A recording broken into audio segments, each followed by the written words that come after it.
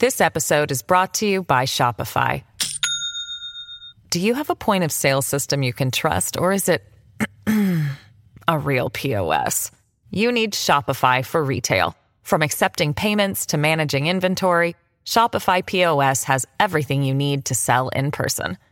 Go to shopify.com/system, all lowercase, to take your retail business to the next level today. That's shopify.com/system.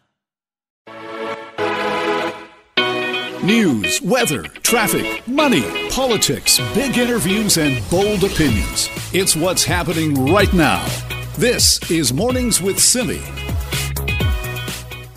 It is time now for us to check in with Raji Sohal, our morning contributor. Good morning, Raji. Good morning, Simi. How are you doing this morning? You know what? I'm feeling rather optimistic. And I don't know why, but I thought maybe it was all those stories about, things that we are now going to be able to do in the near future that makes me think like, okay, we really are starting this return to normal. Yeah, I can't even fathom going to a regular thing like a hockey game. I can't even imagine right now what that would feel like, or to go to a show. I was talking on the weekend to the head of the Rickshaw Theater.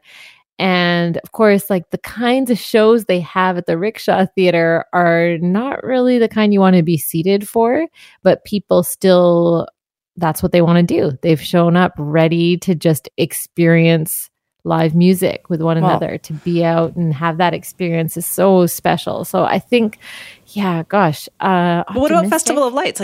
Yesterday I was talking about this with Gord, that the Van Dusen Festival of Lights is coming back for the holiday season. You've got the Bright Nights, the train at Stanley Park. I can definitely see myself buying tickets to go to Van Dusen for sure. What about you? 100% for sure. Especially if it's outside, if it's anything outdoors, I am going without any worries whatsoever. With stuff inside, Simi, I'm going to be a little bit cautious still, but still optimistic. So I'm eager to get out there. I'm just going to be a little bit cautious if it's inside. Right. So there's events, and you mentioned the Canucks game. That's going to be a big one. There's also travel. Did you see this Air Canada story? This is incredible because so far it's been easier to leave Canada than to come back. And of course, Canada still requires testing on the way back.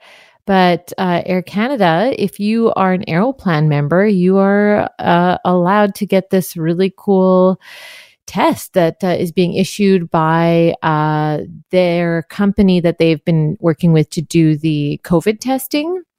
And the details of it are it sounds pretty simple, Simi. It's about $200.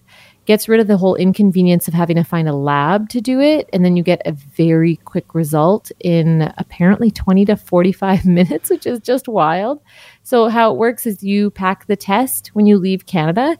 And, you take the test in front of a healthcare worker, like a nurse, and you upload the results. You take a picture and upload the results. And we should say you take that test kind of via your mobile phone. So you kind of video conference with somebody in the company. You don't have to go somewhere. I feel like this would be huge for a lot of people for travel, because that idea of, if I go down there, I have to find some place to take the test and make sure I get the results back on time. This eliminates that. Yeah, for myself, I was thinking, why haven't we already had something like this in place? Exactly. Because it just makes it so much smoother. That whole having to, arrive somewhere and go, okay, where's the nearest place that can, lab or pharmacy that's going to, facilitate this? It's just that huge added inconvenience for people with kids. Stuff like that, it's never quick, right? So if someone tells you it takes an extra hour, you're like, right, okay, so I should plan half a day to get a COVID test to find a place that's going to do it for me. So this is I feel like this is a game changer. I feel like it is too, will people be more inclined to travel if you don't have to worry about that. And it is a test that is like kind of certified. It's by Air Canada, so you know it's acceptable for the return to Canada because, sometimes not all tests are, and takes that kind of concern out of it. I do wonder, like you though, Raji, and this was a big thing for travel, why wasn't all of this kind of more organized in the past? Like if you wanted to go to a location, why weren't they, for the interest of tourism, saying, hey, we're going to help you make sure you get your test and make sure you get everything ready for you to be able to go home? It just feels like they left everybody to their own devices. Yeah, and then this one is, only available to Aeroplan members. Well, I'm not an Aeroplan member, but you just better sign believe, up. It's not a big deal. Well, I would sign up. I would sign up no matter what, because even if they want to charge me an arm and a leg to sign up for something that would just make all of this so much smoother to travel, I will travel because of this. It's really that clear for me. Oh yeah, I need some help, Simi. I've got little ones. I need help to go streamlining. Yeah, I need to go somewhere and I need help just streamlining the process, make it as easy for me as possible. This is what I've talked to Claire Newell about this too in the last few weeks, where I've been wondering about that, like the big hotel, the big tourist destinations in the States, right? Why not advertise that? Why not say, come on down, Canadians, we will help you with your testing. We will help. And I just thought, wow, maybe they were just all thinking that it's going to end soon and we don't have to do this. So there have been some, Simi, I understand in the Caribbean, there have been some hotels and resorts that have done something like that, but they've not marketed it really well. And again, I don't know those specific hotels and resorts, and I don't know if I can trust them nearly as much as I can something that I'm a sucker for branding, hey? Like it's putting Air Canadian. Canada stamp on it. And yeah, exactly. I'm like, is that a maple leaf? Okay. I trust that. Well, see, that's good to know then. So it makes Raji more inclined to travel this new initiative. I wonder if that's the case for other people too. Let me know. Simi@cknw.com. Thanks for that, Raji. Hey, thanks, Simi. This is Mornings with Simi. Could you use sick leave at your job? There is a startlingly high number of people who just don't have that ability still, after all we've been through in the pandemic, to be able to call in and say, I've got a sniffle, I've got, a cough, I'm not coming in to work today, and know that they'll still get paid because they have sick leave. Well, the BC Federation of Labour is continuing to push the BC government for this. They want 10 paid days of sick leave. They were hosting rallies in Surrey and Burnaby. This was yesterday afternoon. So there's a lot to talk about here because the provincial government is kind of still ironing out some of these details on a provincial sick leave policy. Joining us now for more on this is the Provincial Minister of Labour, Harry Bains. Thank you for being with us. Thank you for having me, Simi. So where are you at in that process right now? Well, Simi, we are listening. I think we have 2 phases of consultation process. We just finished the last one yesterday. The first phase was to advise us what is available and how many days the workers have in different organizations. We found that over half of the workers in BC don't have any paid sick leave provisions available to them. That's a lot. And that is a lot, and you're talking about over 1 million workers. And then I think the second phase was, what do we do with what we learned from the phase 1? So we put out an option of 3 days, 5 days, or 10 days, and that phase also closed yesterday. And now we will be analyzing what we heard from different organizations, business associations, board of trades, unions, healthcare professionals. All have provided very valuable input, and we will be analyzing all of that, and then we will be making a decision how many days and what model we will be choosing, because at the end of the day, there will be paid sick leave provision available to all workers in British Columbia starting January 2022. How many days? That decision will be made after we analyze what we heard during our consultations in December. Well, kind of coming down to the wire on that one, right? Like, is that enough notice for employers then to institute these policies? Well, we passed the legislation past June, so we've been contacting employers and the workers that there will be. That was decided that there will be paid sick leave provisions coming January 1st, 2022. And then we also said that we will go through consultation, make sure they have their say, so that what model and how many days are sufficient. Because what we learned, Simi, during the pandemic was that the workers were going to work sick. And then they brought virus to the workplaces, and they spread that to their colleagues, And those workers then went home, lived with their families, and spread to their communities and their families hospitalization and deaths. And also those outbreaks caused businesses to shut down. And I must tell you, close to 200 businesses in April and May alone in Fraser Health Authority were shut down for 10 days or long. So that is a very, very expensive situation to be in for not having paid sick leave provisions at workplaces. Okay, so that definitely is coming then. Is it a matter of deciding how many days is appropriate? How many days and what model we choose, because we want to make sure, because workers, we know that they need paid sick leave provisions, so they shouldn't be forced to make a decision to go to work sick or stay home and lose pay. And we also are careful about the businesses have gone through some tough time during pandemic as well. We want to make sure that the system is fair and the model that we choose is that is going to work for all. Right. Have things changed, do you think, for workers? Is there more of a voice, do you think, right now for workers? Well, I think the workers, their representatives always have a strong voice through BC Federation of Labor and unions. And but the pandemic brought the issues to the surface of not having a paid sick leave provisions, where workers were going to work sick, and both workers and employers were concerned about that situation.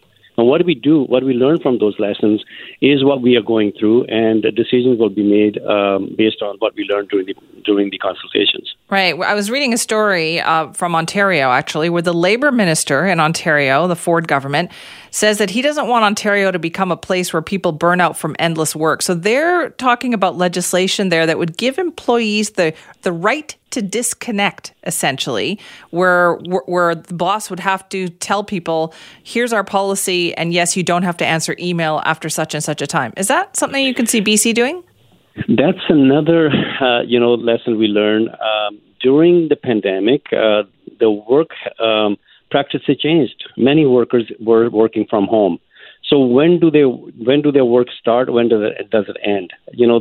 They're working at home. How does the health and safety provision apply to them? So all of that is new, and we are really watching that. And going forward, there are a number of things that we are considering, including gig workers. What do we do with those? Because that part of the economy is also changing, and people are doing work differently, and precarious work is out there now. And I think we will be looking at digging deeper to see how what is out there, and what kind of a protection those workers have. Because I believe in BC that all workers, regardless of their immigration status or part-time, full-time, they should all have the same protection and rights as any worker. Are you talking about something like what they did in California, like changing the classification of gig workers? Like, how do you protect gig workers? Well, that's what we are doing right now. We would be looking at doing some research, perhaps looking at appointing a panel to dig deeper, the people with expertise in this area. Because what we see is the skip the dishes and Uber drivers. I think those are the face of that economy right now. But there is a lot more behind that. And there's all kind of gig economy out there. And we want to know exactly what is happening and where those workers are, what kind of protection they have now, whether they are covered under our Employment Standard Act, or do we need to make some changes? So after we learn what is going on out there, then we'll make those decisions going forward. Right. So what kind of a timeline is that? Is that like the next thing you're going to tackle after paid sick leave? That is one thing on our agenda. Yes, next time. Okay. Sounds like you're going to be busy. Thank you very much for your time. Thank you, Simi. Thank you for having me. That's Harry Bains, who's the BC Minister of Labour, talking about sick leave provisions. That is coming in January. The question is, how many days of paid sick leave are employers going to have to offer their employees? Now, I was surprising, about half of BC employees don't have any kind of paid sick leave provision. We found out how devastating that is during the pandemic, right? When people feel like they still have to go to work, obviously, because they need to get paid. So that's going on. But this Ontario idea is also very interesting. This legislation in Ontario, we're talking about the Ford government here, a conservative government, would require employers with 25 or more employees to develop disconnecting from work policies, which could include expectations about response time for emails, encouraging employees to turn on out-of-office notifications when they're not working. They're saying it could be the first law of its kind in Canada. Now, is that something you would like your employer to develop? Let me know. Simi at cknw.com. Are you answering emails like long after your workday is technically done? What's your employer's policy on that? Talk to me. You can also email me, but also call our buzzline 604-331-2899. This is Mornings with Simi. So we know today is the deadline for healthcare workers in BC to have at least one dose of the COVID-19 vaccine. We are talking healthcare across all different aspects of healthcare. And if they don't, well, they could risk losing their jobs. So today at the briefing that we'll have with Health Minister Adrian Dix and Dr. Bonnie Henry, we know that will be a big topic of conversation. You'll hear that briefing live on the Jill Bennett Show. Right now, though, let's talk about how this could potentially impact healthcare facilities, including long-term care facilities. Joining us is Terry Lake, CEO of the BC Care Providers Association. Terry, thanks for being back with us. Thanks for having me, Simi. So have health care facilities, like long-term care facilities, have they seen the impact of this? Yes, and in fact, the long-term care order was ahead of the acute care and community care order. So, in fact, today, workers that are not vaccinated will essentially lose their jobs because they have to be fully vaccinated by today in order to continue to work, or at least have started their vaccine program before today. So if you're a long-term care worker and you held out and did not get vaccinated today, you will likely receive a notice that you will not be working there, and your termination notice will be served. So we'll find out today just how many people that is. We guesstimate that it's between 1,000 and 1,500 people around the province in different aspects of long-term care and assisted living. And that, of course, could impact some of our homes quite dramatically. Yeah, it sounds like, will that impact perhaps some homes in certain health regions more than others? I suspect so. In Northern Health, most of the long-term care is provided by the health authority. There's a few contracted providers. So the impact on the health authority, I know they were concerned about that, but I don't have exact numbers for how many people they're looking at there. But in parts of the interior where we do have more contracted providers, there are parts of the Caribou, for instance, where we know it is a concern, particularly in smaller homes where they may have only 60 long-term care beds. The workforce is relatively small, so losing just a handful of people can impact the operations. That must be a stressful time then for some of those care homes too, and especially for the employees who are fully vaccinated like that. If they lose fellow employees, well, that means a lot of extra work.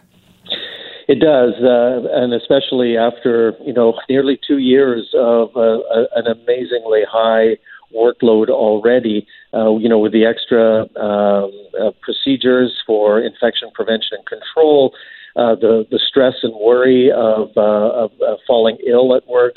And, if you're in outbreak, Simi, then it's double the work. And all of those things go much, much higher level. And so, I think we'll be okay. But homes that do go into outbreak or are in outbreak, those are the ones I worry about because people are stretched to the limit there. And, if they have to double their workload because of an outbreak, that's where we're really going to see the stress. But let's be clear here then, Terry, you do expect that some long-term care homes are going to lose employees at the end of the day? Yeah, not as many as we had feared. Fortunately, I think the way the provincial health officer and the health ministry managed this and responded to our concerns was very helpful. First of all, they extended the order to community care and acute care so that people couldn't just leave long-term care and walk across the street to work at the hospital. Then they allowed people that had started their vaccination program to continue to work with added precautions until they finished their second dose. Well, that's done now. So we're really left with the hardcore vaccine-resistant people who have decided they'd rather not work at that job than to become vaccinated. And of course, that's much lower than people who had some concerns and some hesitancy, but with some education and discussion, they decided to go ahead and get vaccinated. So do you think this is going to be a similar situation for all sectors of healthcare? It'll be interesting, as you said, in acute and community care today, you have to at least have one vaccine, and it's a much larger system. So I do think we'll see some stress on the acute care and community care as well. But hopefully, and I think we've seen this, I've been following this issue in the United States. Most people do come around and take the vaccine, and so the real catastrophic drop-off of people because they weren't vaccinated didn't happen. Good. But again, because we are in such a precarious position in terms of nursing personnel and other allied health professionals, even without a pandemic, that any loss is tough to manage. But it's the right thing to do because you can't work if you're infected with the virus, and you're going to make other people sick, and that's going to make the situation worse. So we really don't have much choice. This has to happen, but what we really need to do is work immediately on a health human resource strategy to address this problem. All right, Terry, thank you very much for your time on that today. Thank you, Simi. Terry Lake, CEO of the BC Care Providers Association. Today is the day. It is deadline day for all healthcare workers to have been vaccinated. So he said we will start to learn after today, where those jobs are going to need to be filled. This is Mornings with Simi. This episode is brought to you by Shopify. Do you have a point of sale system you can trust, or is it a real POS? You need Shopify for retail. From accepting payments to managing inventory, Shopify POS has everything you need to sell in person. Go to shopify.com/system, all lowercase, to take your retail business to the next level today. That's shopify.com/system. Right now, though, we are going to talk about BC's Clean BC Roadmap. This was the big announcement from Premier John Horgan yesterday. And essentially, BC is making it more expensive to pollute, trying to move away from more fossil fuels. They're trying to meet 2030 emissions targets. Is this the way to do it? Joining us now to talk more about it is Sonia Furstenau, the BC Green Party leader. Thank you for joining us. Happy to be here, Simi. What did you think of the plan? Now, there's some good policy initiatives in here, but overall, what is lacking is a sense of emergency and urgency. And the problem that this government has with any climate plan is that it has created for itself a giant LNG hole in the middle of their plan, and by subsidizing LNG Canada, which is going to result in a very significant uptick in the amount of fracking, especially in Northeast BC, and the methane emissions from that are going to be significant. Is there any discussion of LNG in this plan? The discussion of LNG in this plan is that government will work with industry to cap the emissions. This morning, when I heard an interview with Minister Heyman, and when he was asked directly, will there be more LNG allowed to come to Canada or to BC, he dodged the question and said that, again, we're going to work with industry and cap the emissions. The issue with this, Simi, is countries and jurisdictions around the world are recognizing that we can't really have it both ways. We can't continue to have government subsidized oil and gas production and try to claim to be climate leaders.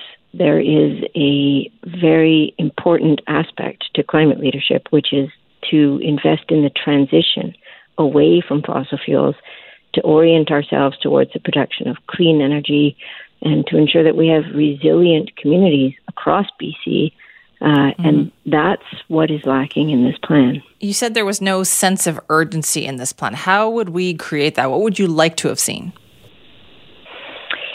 I was thinking about it this morning, and one of the things that, again, isn't mentioned in the plan is the role of nature-based solutions. So right now, our forests in British Columbia are net emitters of carbon. We have trees all over the province, and even before you account for the forest fires, which obviously are enormous emitters, our forests themselves, because of our forest management logging practices, are net emitters of carbon. We could look at how to orient all of our land and forests towards ensuring that they become absorbers of carbon of course, protecting old growth is a big part of that, but also just looking to how we can change our practices so that our forests become allies in the efforts against climate change. The regenerative agriculture piece in this plan, I laud it. I think that that's a good example of what we can be doing. But, the main thing about this plan is in its title, the Roadmap to 2030. Who knows if this government will be in government in 2030? There's an election in 3 years. And this is what governments have typically done with climate action, which is we're going to set these targets out beyond our own mandate. And so far, governments have not met any of the targets that they've met, including here in BC. We did not meet our 2020 targets. But clearly, British Columbians are on board in some ways, don't you think? I mean, we know that they can move up the deadline for having electric cars only in this province because BC leads all other provinces in the purchase of electric cars. So in terms of the electrification of the province, is that something that you think consumers are taking into their own hands? Yeah, I think this is the other sort of lost opportunity right now. British Columbians have just come through an incredibly difficult and challenging year. And on the one hand, we've seen what we're capable of doing when we make collective action the center of our efforts, and that's what we've done around COVID. And we've also seen the very real impacts of climate change this summer with the terrible forest fire season, the storm that just blew through yesterday, the droughts on Vancouver Island. And I think British Columbians are actually ready for real leadership. And unfortunately, what this plan delivers is yet more incrementalism. And as I said yesterday, 10 or 15 years ago, this would have been, bold steps. But today, where we're at, we actually need really urgent and very significant action. What bold step, if you could pick one, what bold step would you like to have seen them take? Well, I think the most important one is the decision to take public funding, taxpayer dollars out of the oil and gas industry and put that money into building a clean energy, resilient energy network across the province, working with First Nations, working with local communities. A number of stories I've heard since becoming an MLA of communities that have come forward to this province with solar energy generation plans, wind energy, geothermal energy, and the biggest impediment to them moving forward has been the province of BC Hydro. So orienting us towards clean energy distributed across the province and moving taxpayer money out of the oil and gas industry is the necessary step that would indicate true climate leadership. All right, well, thank you very much for your time on that this morning. Thanks so much, Simi. Always a pleasure. Sonia Furstenau, leader of the BC Green Party, responding to what we heard yesterday is called the Clean BC Roadmap, introduced by Premier John Horgan, Environment Minister George Heyman. So making it more expensive to pollute, trying to move away from fossil fuels. But as you heard Sonia Furstenau say, some big gaps there. If you want to weigh in, Simi at cknw.com. Do you think the government needed to be bolder, as Sonia Furstenau pointed out, or are you comfortable with the steps they are taking with this plan? This is Mornings with Simi. Well, Facebook has been blamed with peddling disinformation, conspiracy theories. A lot of that has led to a dangerous growth of extremist groups. A lot of the people who stormed the Capitol, Washington, D.C. on January the 6th had been talking about this for quite some time on Facebook. But you know what? Hate spreads in a lot of different ways, including in a more insidious way that people may not be aware of. And our Raji Sohal joins us now for more on that. Good morning. Good morning, Simi. Yeah, Facebook's getting a bad rep, as it should.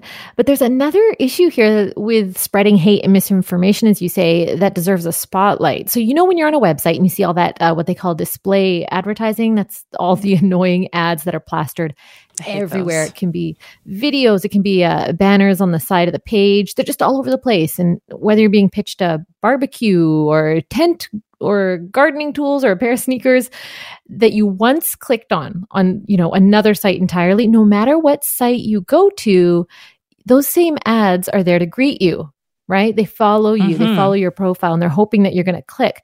Well, we don't think about it, but when you see those ads, and even more so when you click on those ads, the advertiser gets paid. I talked to Claire Atkin. She's a Vancouverite who co-founded Check My Ads, and it's a company that officially goes nonprofit actually tomorrow that works to educate and inform companies about exactly where their ads are ending up so that they do not end up unintentionally funding hate and misinformation. It's kind of complicated. So here's Claire to explain how it all works. Imagine you're on Facebook and you're just scrolling through friends and you see a link to a news article or what looks like a news article that says something like immigrants are flooding the border, something that is meant to incite fear and maybe scapegoat minorities. And it looks like news. So you get curious about that and you click it. And you end up leaving Facebook and then going to an external site. And that external site, some examples could be the Post Millennial or the Daily Wire or the Gateway Pundit. These are disinformation publishers who create sort of clickbait, but actually I like to call it hate bait, where the weirder, the wilder it sounds when you're scrolling Facebook, the more likely you are to click. So you go to that website, and then what happens is you read the article and you're like, whoa, this is some wild stuff. And as you're reading, the ads just keep popping up. And those display ads, their video, their static images, those display ads fund the publisher. So when you're reading a regular news article, if you're like on Global News and you're reading that, there are display ads there too. Those display ads fund the news. When you're on disinformation or hate speech outlets, those ads fund disinformation and hate speech, and they benefit the more you click. So they benefit the more they hate, the more they spread fear, the more they spread distrust. Oh, wow. So I can see why a lot of companies would want to make sure they know where their ads are going. Yeah. So just to like really hit this home for people, you take, for example, a pair of Nike runners, okay, that you're looking at online. Say when you're scrolling a site and you get enticed to click an inflammatory hate site, then that Nike ad follows you too, right? Suddenly Nike's funding that awful racist so-called news site, but they're really misinformation sites. So it's not that the ads are racist, right, Simi? And they're in fact often racially inclusive. And when you click on that crazy site, then the ad then is funding the crazy site, right? So the ads are essentially they're following us around on the web, and companies don't know that. So Check My Ads is trying to change that. For the last year and a half, we've worked with mostly Fortune 500 companies and their agencies, and over and over again, we found that advertisers are surprised and horrified that their brands are being associated with racism, xenophobia, hate speech, and of course, disinformation. So they don't know. Most of the time they don't know. It's very hard to check the ads. Their ads are on sometimes, 500,000 websites. So it ends up being obfuscated by just the amount of websites that they have to look at. Okay, that's a lot of work then for them. Yeah, it is. I mean, what Check My Ads is doing is super important, but I feel like what she's doing is also tidying a tiny, tiny part of what is a dirty system, right? It's like cleaning up needles at a drug dealer's house. Claire says that these ad tech companies need to be held accountable. And all that ad blocking tech that's out there, Simi, actually doesn't work well. It's really hard to get that tech to work well. Yeah, it doesn't stop all sorts of stuff from me still seeing all of that, even though I've tried to do that. So, but if you are a company, I mean, obviously you think that, I'm just paying for advertising, and I don't buy that tech companies can't do something about this because they have been able to create these systems to begin with. Yeah, so there is something that they can do. And what Check My Ads is doing is really interesting. They create, instead of exclusion lists, they create inclusion lists of allowable sites where a company might advertise. So they figure that part out for the company, and then they make sure that they don't get hit with these, accidentally funding something that's hateful and that kind of thing. In the news right now, we're hearing about Facebook announcing this crazy rebranding of itself as a metaverse while it faces all this scrutiny over how it spreads misinformation and all the negative effects on users. the rest of us need to be so much more vigilant and rigorous in how we consume media, and to really like question all these companies like Facebook that we have been taking for granted for too long. They're not working in our favor. No, So they we want really to sell have you something, or they want to Exactly. sell information about you. They are not there to Yes. do you a favor on anything. That's right. Exactly. Yeah. So this kind of company, Check My Ads, is doing a little part of what is, I mean, a seemingly daunting task, right? I love this idea. Okay, so I would imagine there's other companies out there too, right? Other companies that are doing similar things. Yes. Yeah, there are. But like Claire Atkin mentions in that clip that I had just played, it's really hard. It's very difficult terrain to try to, make a succinct app like an ad blocker type of thing that works perfectly. So it does require the human element in there, but ultimately what they're trying to do is to create accountability online, because we don't have regulating bodies that are interfering to do this kind of thing. Not-for-profits like hers have to get in there and start trying to make some headway. Well, they're doing good work. All right, thank you for that, Raji. Thanks so much, Simi. That's our Raji Sohal there. Now, if people want more information on how you can defund hate speech and disinformation online, you can check out branded.checkmyads.org. This is Mornings with Simi. I think some people are ready to start partying. We know capacity limits are about to be lifted. Got a full house for the Vancouver Canucks, playing their first home game tonight against Minnesota Wild. And that means if you're planning an event, maybe a wedding or something like that, you can have more people than you could have even a month ago. So how is that impacting event coordinators? Let's find out. Julie Connolly joins us now, owner of Carte Blanche Events. Julie, thanks for being here. Thank you so much for having me. How's business? How's business? Well, it's up and down. At the beginning of the summer, when they told us that we hope to open up and go back to normal by the fall, the phone started ringing off the hook, and our industry was going from 0 to 100 in the blink of an eye and writing proposal after proposal to try and fill the calendar. And now that we still can't dance, and even though we're double vaccinated, we're not actually back to normal, many of those events have canceled. So all of that work has been for naught, unfortunately. Oh, no. So when were the cancellations coming in? Was that this week when the final say came on the no dancing? So they come in sporadically. I started getting some sort of hesitations right before booking, not sure that everything was going to be okay. Quite a number of events many events that would normally happen just never even got off the ground, really. And right now I still have another event that is holding on for dear hope, waiting to find out if there's a chance that they will lift the dancing restrictions by the end of the week. We were told October 24th, 25th would be the day we would find out.